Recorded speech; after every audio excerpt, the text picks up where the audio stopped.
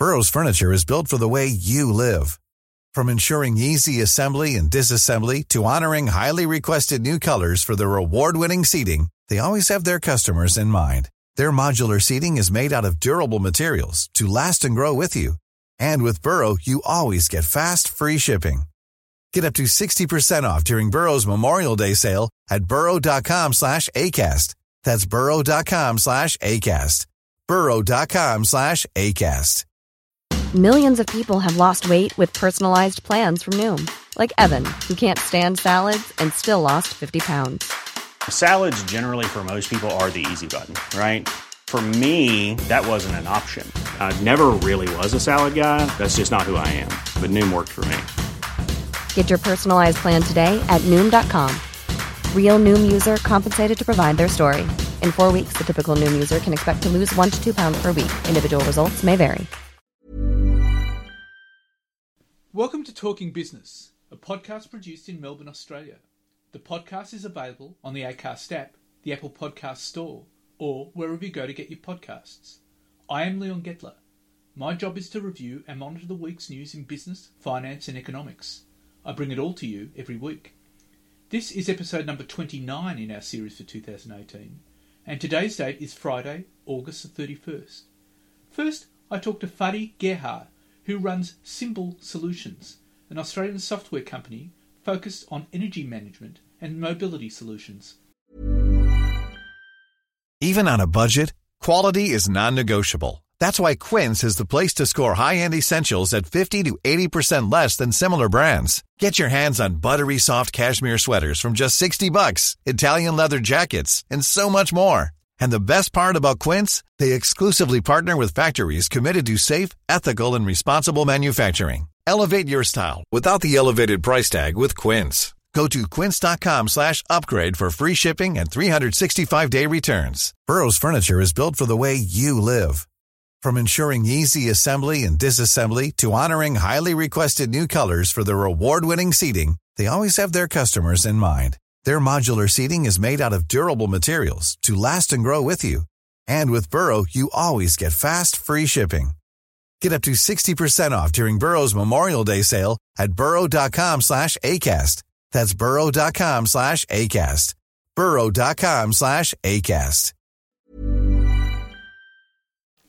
The Symbol Energy Platform, or Symbol Sense, is an integrated hardware and real-time software solution that enables businesses to visualize, control, and monetize their energy systems.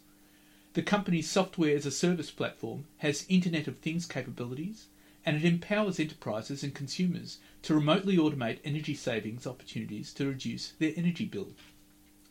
Symbol operates in the SME, software as a service market, and targets the distribution of its platform through channel partners. Symbol has an international presence with offices in Sydney and Melbourne, London, Auckland, Dubai and Da Nang in Vietnam. And then I talked to economist RMIT professor Sinclair Davidson about what we can expect from Australia's new Treasurer, Josh Frydenberg. But first, let's talk to Fadi Gerhard. Fadi, tell us how Symbol works.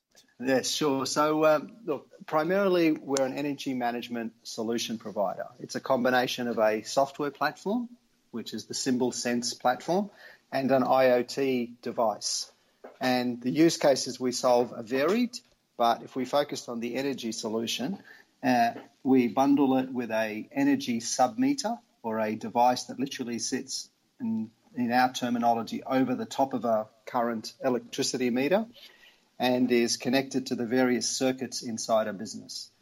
That sends data in real time, 5-second data, 30-second data, back to our platform, and it has all the alerts and capability to understand the energy usage of a business down to a circuit level. So to give you an example, in a home, if we were just to keep it simple, in a home, say a typical home that might have solar panels on the roof, a swimming pool in the backyard, connected to air conditioning, lighting, the power points. I've just mentioned 5 different circuits that one device would be monitoring if it was sitting in the meter box at a home, plugged into our apps and plugged into our dashboard to provide the business customer real-time understanding of their energy usage and understand where there's potential pain points that they can then go and, apply energy efficiency projects against. You have an integrated hardware, real-time software solution. So obviously businesses can visualize, control, monetize energy systems.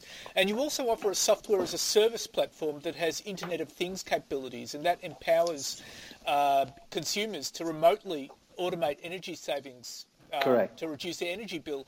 So tell us, what is your target market here? Really, the market we're going after are business customers with an energy spend of in excess of, say, $20,000 per year, where they might be across many sites or one location, and they're really trying to get a handle of the energy costs that are obviously spiraling upwards. The first thing they look at is, can they actually control or make better use of what they're actually using the energy for? Can they shift some of their behaviour? Can they move some equipment to start at a different time that might cost less energy? Or probably more importantly, can they make use of some energy efficiency initiatives such as putting in LED lighting, putting in solar panels on the roof, making use of the energy generated by the sun for some of their equipment? And it's really down to being able to manage their energy use better. And you can't manage what you can't measure, so we start with the concept of measurement is key. Right. So in effect, it's like a smart meter system. It is technically providing you real-time data like a smart meter. The difference is that it's connected down to a lower level of detail than a smart meter would. So a smart meter would give you granular data, but still at what I'd call a head meter level, at an aggregated level. So once again, if we use the home bill or the home scenario, and you said, well, a smart meter is reading real-time data, but across all those circuits and giving it to you in one item, you still can't tell whether, hold on, if you replace the lights, how much would you actually reduce your energy? If you put solar on the roof, which parts would you be able to shift? So you're getting real-time data, but granular level as far as usage circuits, rather than just real-time data, which a smart meter gives you without the granularity of the circuit level monitoring. So the beauty of the system would be also to actually encourage smarter use of electricity. Exactly. And that's the key. That's the key driver for why businesses are looking at a solution like this. Is what's happening today is organizations would come knocking on their door and say, hey, we can sell you electricity at a cheaper price. Whether they're an energy broker or an energy consultant. You know, you might be on X cents per kilowatt hour tariff. We can put you on this deal if you sign up for 5 years. Or we'll put, 10 kilowatts of solar on your roof, even though you don't know what your usage is and you might only need 5 kilowatts. So it's making these business customers a lot more informed about their energy use before they sit down to go, okay, how do I now start to try and get some control over my costs? And, of course, they are completely in control of it too. Correct. So there's ability for them to remotely turn things down or turn things off, which, obviously, I guess, gives them an ability to address some outliers where, they have the capability to be in control of their own destiny. How much they use that is obviously up to them. And the fact that it can be remotely activated means that it can apply to any business which has many branches across all areas. Yeah, and a very, very good point there, Leon. And I think the key thing here is that multi-site is a really critical part for our go-to-market. So organisations that might be looking at, I've got 10 stores doing the same thing every day, day in, day out. They might buy their electricity from 10 different electricity retailers, but their usage patterns are similar. How do they get some savings across the board, which allows them to negotiate better with their electricity supplier? Or how do they look at equipment that may be starting to reach an end of life or needs some maintenance, and they still don't have an understanding because they just see the bill on a monthly basis and go, well, the bill is the bill, without knowing that that piece of equipment is probably operating well below its efficiency ratings that it should be, and it needs either an overhaul or replacement. Now, you obviously are targeting small to medium-sized businesses, but are residential premises also in your area? They are. I think when we talk about the residential market, there are actually two plays. The first one, which is sort of a market we're going after in the UK, is where the deployment of smart meters is progressing fairly well. So there is some sort of data being made available by the utilities to the end customer but that data is not engaging enough for the resident, you or I, to actually make some sense of it and go, okay, I understand now how I'm using my electricity based on this app that I get. I now know that I should probably shift my dishwasher usage time to this time, or I should, shift my pool pump to be run at that time of the day. So that insight and that analytics is not being provided. And what we're able to do is, through our platform, be able to provide that capability to the resident via the electricity supplier. Second level is, if they went down the path of what we were just talking about earlier, being the sub-metering, then they're obviously getting even more control of what their usage patterns are like. Now, that obviously requires an installer or an electrician to install that sub-meter in the meter box, but you're getting another level of detail. So there's two layers that we can take into the residential market, not too dissimilar from what we're doing with the business market as well. Right, now, can your platform be attached to any device? Yes, and that's the key part of our value proposition. We say we're basically hardware agnostic. Now, we take a bundled solution into the Australian market because it makes sense, and the business customers, are looking for a total turnkey solution. But there are instances where we'll have clients say, well, we might already have a particular data logger or a smart meter that gives us some granular visibility, but we don't have the insights and the analytics, I guess, in the platform. Can you provide that? And so therefore we'll provide our software sitting over the top, or we'll provide instances, for instance, where maybe electricity isn't the energy that they're wanting to monitor. They're wanting to monitor gas usage. And so that requires a different type of meter. We'll provide the gas meter solution with our software. So we cater for all those scenarios. Now, who are your large-scale partners? So if we look at the Australian market, the first thing we did was there was a marketing campaign done by one of those large-scale partners, being Synix. So Synix is a distributor. They're a New York Stock Exchange listed Taiwanese headquartered distributor. So they move product. Think of anything from technology, monitors, PCs, etc., all the way through to IoT and even software licenses. And we signed up with them back in May, and the marketing programs have kicked in. And they have over 6,000 resellers in the market in Australia that they promote the capability that they have and the various technology partners that they have to those resellers, who then sell into the business market. So whether that's a reseller of energy solutions or technology or whatever, the point is that we plan to roll our solution out through that distribution network to the resellers in the market. So they're both a partner as well as a fulfillment, warehousing, logistics partner as well. So that hardware that I was referring to and the software activation cards for our platform are all basically shipped to our end customers via that distributor. But our whole go-to-market is partners.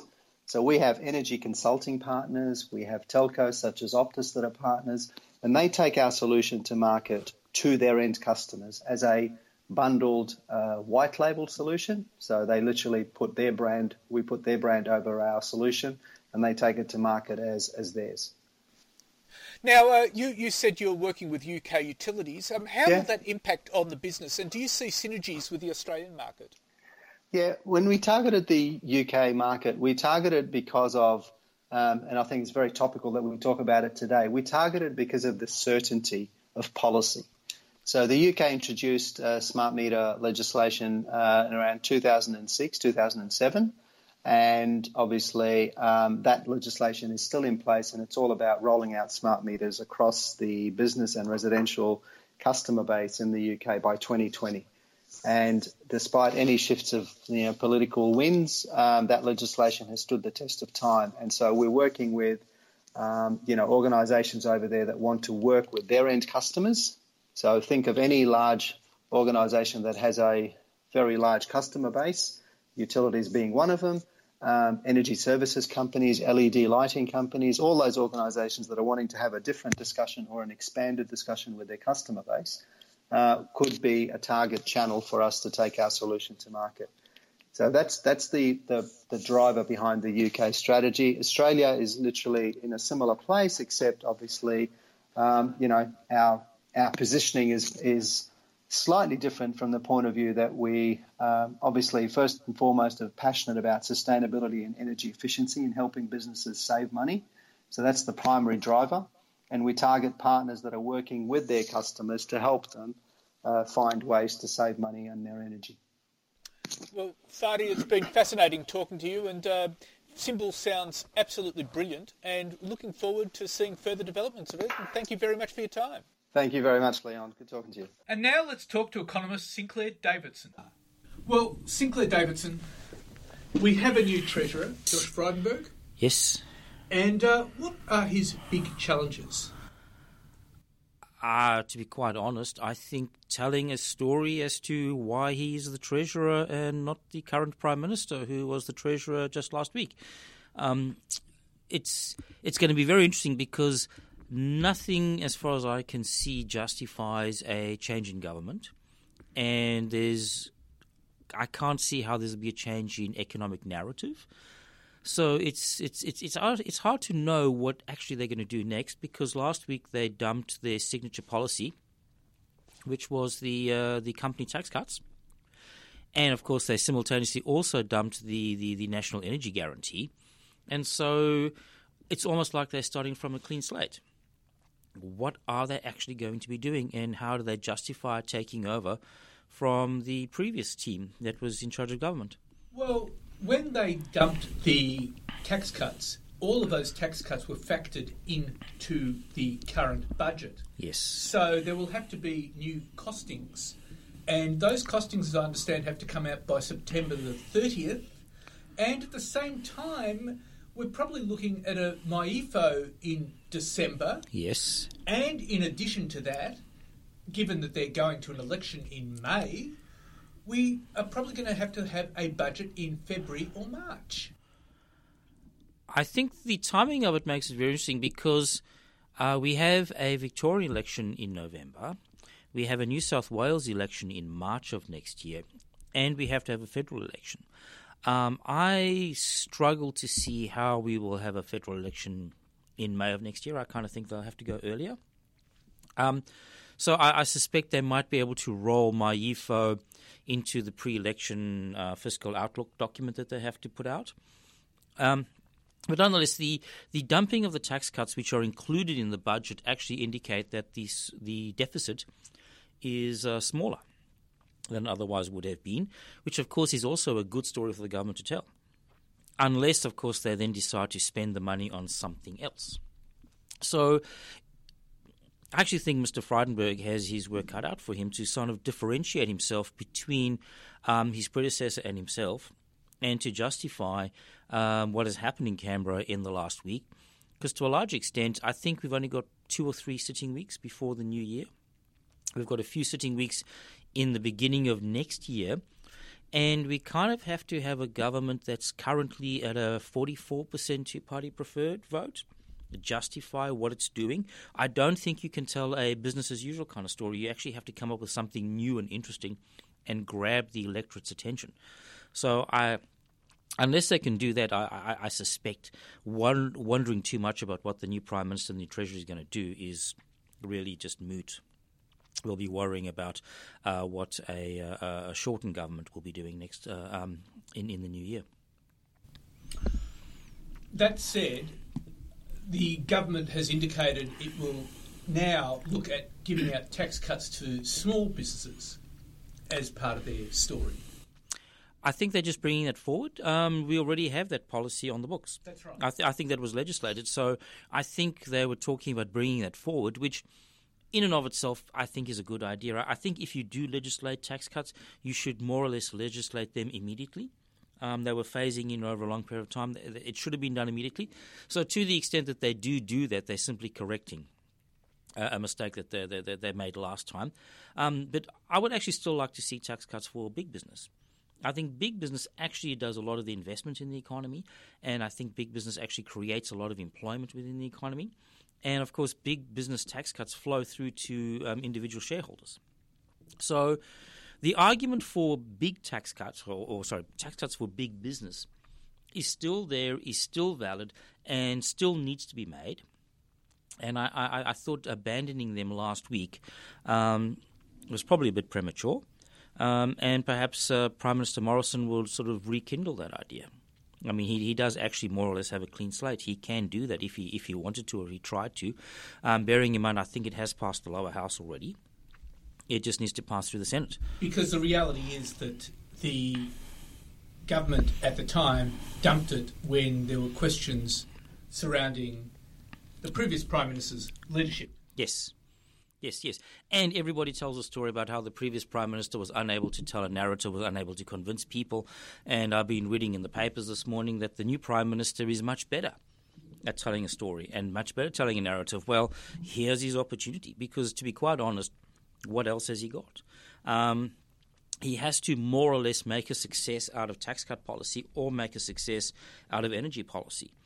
And I think on the energy policy front, separating out energy policy from environmental policy kind of suggests that they're going to be dumping the environmental policy side of things. But even then, electricity bills need to drop very rapidly, very quickly. And I'm not quite sure how they're going to do that because nothing is legislated there. And as of last week, there's no plan.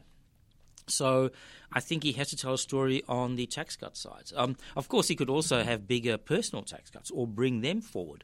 But also, that's legislated. That's his predecessor's legacy. So it's very hard to know in the, 8-9 months before an election must be called, how they can differentiate themselves from the previous government. Also, given how little parliamentary time is left over, because in the new year, it goes into the pre-budget. And the other complicating part is that I noticed last week our debt had crept up to $531 billion. Yes, of course. It's our debt's going to keep on going up, of course, until we get our budget into surplus. And one of the arguments that I had heard about Mr. Morrison is that the budget is actually going into surplus a lot quicker than was expected, but nonetheless, of course, until it is actually in surplus and is being paid down, debt must be rising. Although the Australian Office of Financial Management did put out a warning, I think last week or the week before, saying that in future there will be less Australian government debt. Well, I would hope so. That's what's supposed to be happening. I would kind of thought that it had happened already. Now, the new Treasurer made sure he got out photos and footage of himself having coffee with a previous Treasurer, Peter Costello. Yes. On Sunday morning. Yes. Or Saturday morning. Saturday morning, yes. Saturday morning. Yes. And so what advice do you expect the previous Treasurer would give Mr. Frydenberg? I think he would have said things like cut spending, under promise, over deliver, cut deficits, return the budget to surplus as quickly as you possibly can, and that was the Howard Costello government strategy in 1997 or 1996, 1997. Where there were savage cuts right in the very beginning, and then of course over time the money started flowing in, and then of course they started spending far too much. I would expect that's what he said. I also would have expected him to say, you need to be tough on the economy. Peter Costello always was tough on the economy. He always was very single-minded around making sure that we weren't spending too much, or that that the budget was in a good state of affairs. The budget currently is not in a good state of affairs, and I think he would have given Mr. Frydenberg advice along those lines, bearing in mind, of course, it may well be that Mr. Frydenberg never delivers a budget speech, much the same as Chris Bowen, the last Labor Treasurer, who also didn't actually ever deliver a budget speech. So it is interesting to the extent that Chris Bowen, obviously in the wings to be the next Treasurer, and Mr. Frydenberg is also sort of like very strong leadership positions. And that is one thing that I did think was good from all of the change, is that Mr. Morrison is the first Prime Minister since John Howard, who had previously actually been a Treasurer. And I actually like the idea that you become Prime Minister having gone through a serious money portfolio, as opposed to have gone through Home Affairs or Education or Communications or one of those affairs, is that you actually want people who work with and understand money being in charge. Right. So what do you expect the new Treasurer will unveil? I really have no idea what he's going to do. I think tax cuts are, if bigger tax cuts, earlier tax cuts perhaps, that's more or less all that he can do. That's the only lever. Pardon me. That's the only lever that he has available to him, and has very little opportunity to actually legislate that into place and to tell a story and to prepare the community for faster tax cuts. We still have the same problem we had before. We are cutting taxes at a time which the budget is in deficit, which means you have to have a good story. I don't think the government told a good enough story around that last time, which is, of course, why the business tax cuts had to be shelved. So I think that's going to be their story, but beyond that, it's very hard to know what they can do in such a short period of time.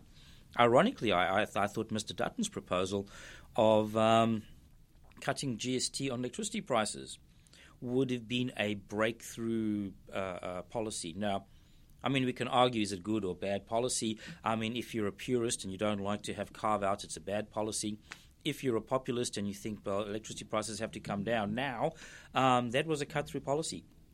I see this morning that Mr. Morrison has already ruled this out. He kind of poo-pooed it last week, but he's definitely ruled it out now.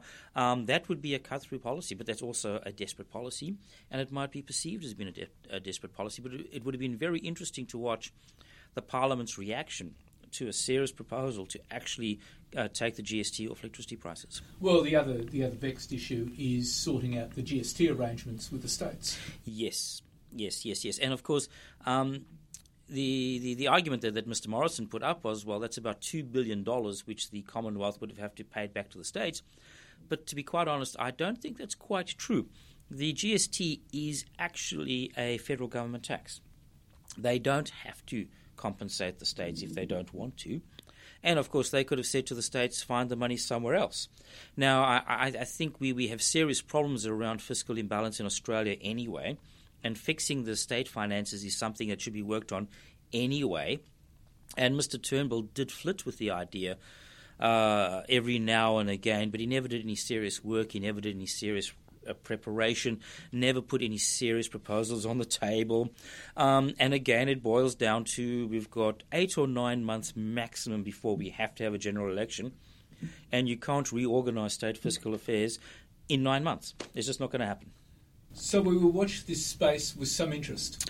We will, yes. It's a very strange state of affairs, more or less, where you get rid of one prime minister and you bring in another prime minister, and we are still at the status quo. Unlike any of the other prime ministerial knifings that we've seen over the last 10 years, the challenger didn't really get up, and there's been no real change that I can actually observe with the challenger maintaining his same portfolio as he did last week. So it's been the change you have when you don't have change, almost. It's a very interesting state of affairs, and of course it may even be exciting because there has to be some sort of breakthrough or cut-through policy announced. I just don't know what it's going to be. Well, Sinclair Davidson, thank you very much for your time. Thank you. So what's happening in the news? Well, the White House says it is investigating Google for alleged left-wing bias. This comes after US President Donald Trump accused the search engine of hiding fair media coverage of him. Mr. Trump also singled out the other tech companies. Google and Twitter and Facebook, they are really treading on very, very troubled territory, and they have to be careful, Mr. Trump told reporters. In his pre-dawn tweets, Mr. Trump said Google's search results for Trump News showed only the report of what he terms fake news media. He said this was evidence that was rigged against him and others. Trump's economic advisor, Larry Kudlow, later told reporters that the White House was taking a look at Google, saying they would do some investigation and some analysis. However, he did not provide further details. Google has denied the allegations. And any negotiations with China are on the back burner, with the United States and Mexico reaching agreement to revise key portions of a 24-year-old North American Free Trade Agreement, a crucial step towards revamping a trade pact that has appeared on the brink of collapse during the past year of negotiations. Reaching an agreement on how to revise some of the most contentious portions of what Mr. Trump has long called the worst trade pact in history would give him a significant win in a trade war that he started with countries around the globe, including Mexico, Canada, the European Union and China. Still, a preliminary agreement between the US and Mexico would still fall far short of actually revising NAFTA. So, Canada's Foreign Minister has joined her Mexican counterpart and the United States in Washington to discuss entering into a new North American trilateral trade pact. But US President Donald Trump warned he would still proceed with a deal with Mexico alone and levy tariffs on Canada if it didn't come on board with the revised trade terms. And an all-out trade war could cut Australia's household spending power by almost $500 billion over a decade, according to global accounting giant KPMG. KPMG modelled the impact of a rapid escalation of hostilities where a substantial number of other countries pile into the conflict and raise tariffs by 15%. In that scenario, KPMG said that over 5 years, Australian GDP would be a 2.4% lower than it would have been in the absence of a trade war. In KPMG's modelling, in the event of an all-out trade war, China would not fall into recession, but its economic growth rate would slow to just 4% a year, and it would stay below 5% for around 5 years, rates of growth not experienced for more than 3 decades. And according to KPMG, the US would be harder hit. Its GDP loss at 4.6% would see it enduring a year-long recession, and it would take the best part of a decade for growth to recover to pre-trade war rates. And despite political uncertainty and turmoil, consumer confidence rose last week. According to the ANZ Roy Morgan Consumer Confidence Index, confidence was up 2.1%, following the previous week's 3.5% decline. The new figures coincide with Scott Morrison replacing Malcolm Turnbull as Prime Minister, resulting in a cabinet reshuffle and a string of resignations. The survey showed households' views about current financial conditions improving 1.2% and sentiment towards future financial conditions jumping 3.1%, partly reversing the 7.6% slide the previous week. However, it wasn't all good news. Ongoing falls in the time to buy a household item sub-index were a concern, slipping 2.2% to below the long-term average.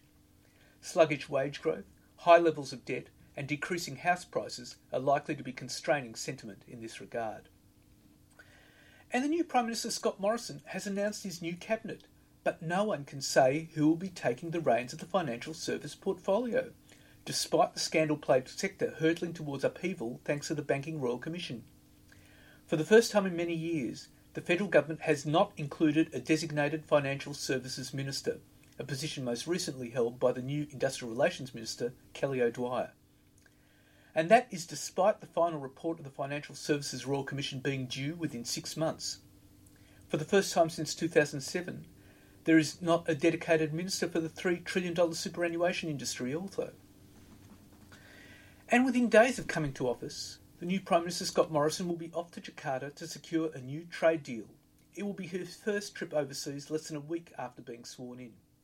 The deadlock over the deal had been resolved over negotiations in Melbourne. That opened the way for the deal to be signed in September or October this year. Australia and Indonesia were hoping to strike a deal before the end of last year, but they couldn't meet the deadline. Now, the former Prime Minister Malcolm Turnbull had been planning to fly to Indonesia this week. And Australia has been pushing for a high-quality free trade agreement. However, strong protectionist forces in Indonesia had forced them to scale back their hopes for the deal. It's not yet clear what concessions either side has made or what the scope of the agreement will be. Mr Turnbull had been planning to travel to Malaysia, Thailand and Vietnam, where he was due to meet top leaders and officials, but that's now been abandoned. And the Victorian Government has privatised the Land Titles and Registry Office, reaping an extra $2.86 billion for the state and giving both political parties more cash to make promises in the lead-up to the November election. Treasurer Tim Pallas said the state had granted a concession to Victorian Land Registry Services to run the office for 4 decades. The new company is owned entirely by First State Superannuation, an Australian-owned fund that has already invested in the New South Wales Land Titles Office. The decision to privatise the service follows comments from Premier Daniel Andrews earlier this month that privatisation had failed consumers when discussing power prices. Now, there's been opposition to Labor's plans to privatise a body with a warning of price rises for the services and concerns over privacy of sensitive information. Mr Pallas said the state would retain control over prices for statutory land registry services and price increases will be capped at the CPI. The funds, he said, will be used on new schools, hospitals, transport projects, and the new operators have promised data security would be the number one priority. And the profit reporting season continues, and here are the latest. Virgin Australia has reported its sixth consecutive full-year after-tax loss as asset write-downs drove it $653 million into the red, compared to a $185 million loss a year ago.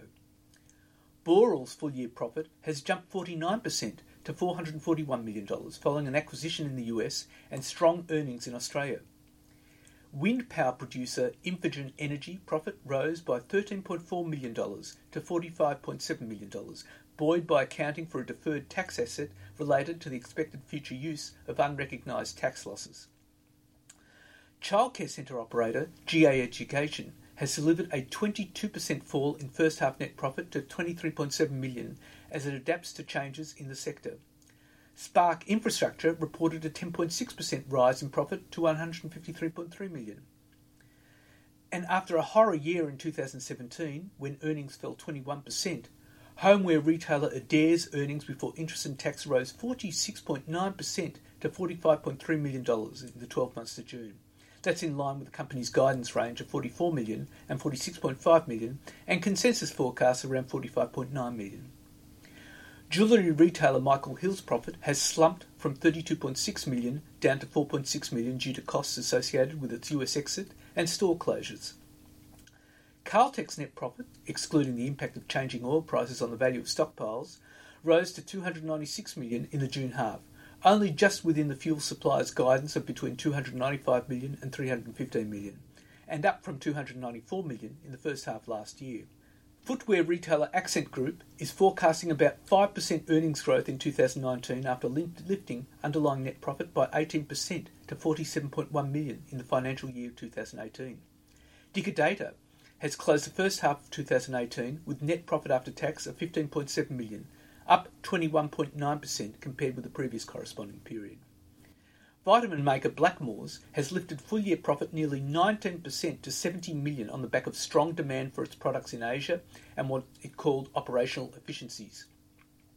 After selling the majority of its brand holdings to Noni B in May, Specialty Fashion Group's loss continues to worsen. The group reported an NPAT loss of $9.3 million, down from a loss of $8.4 million in FY17.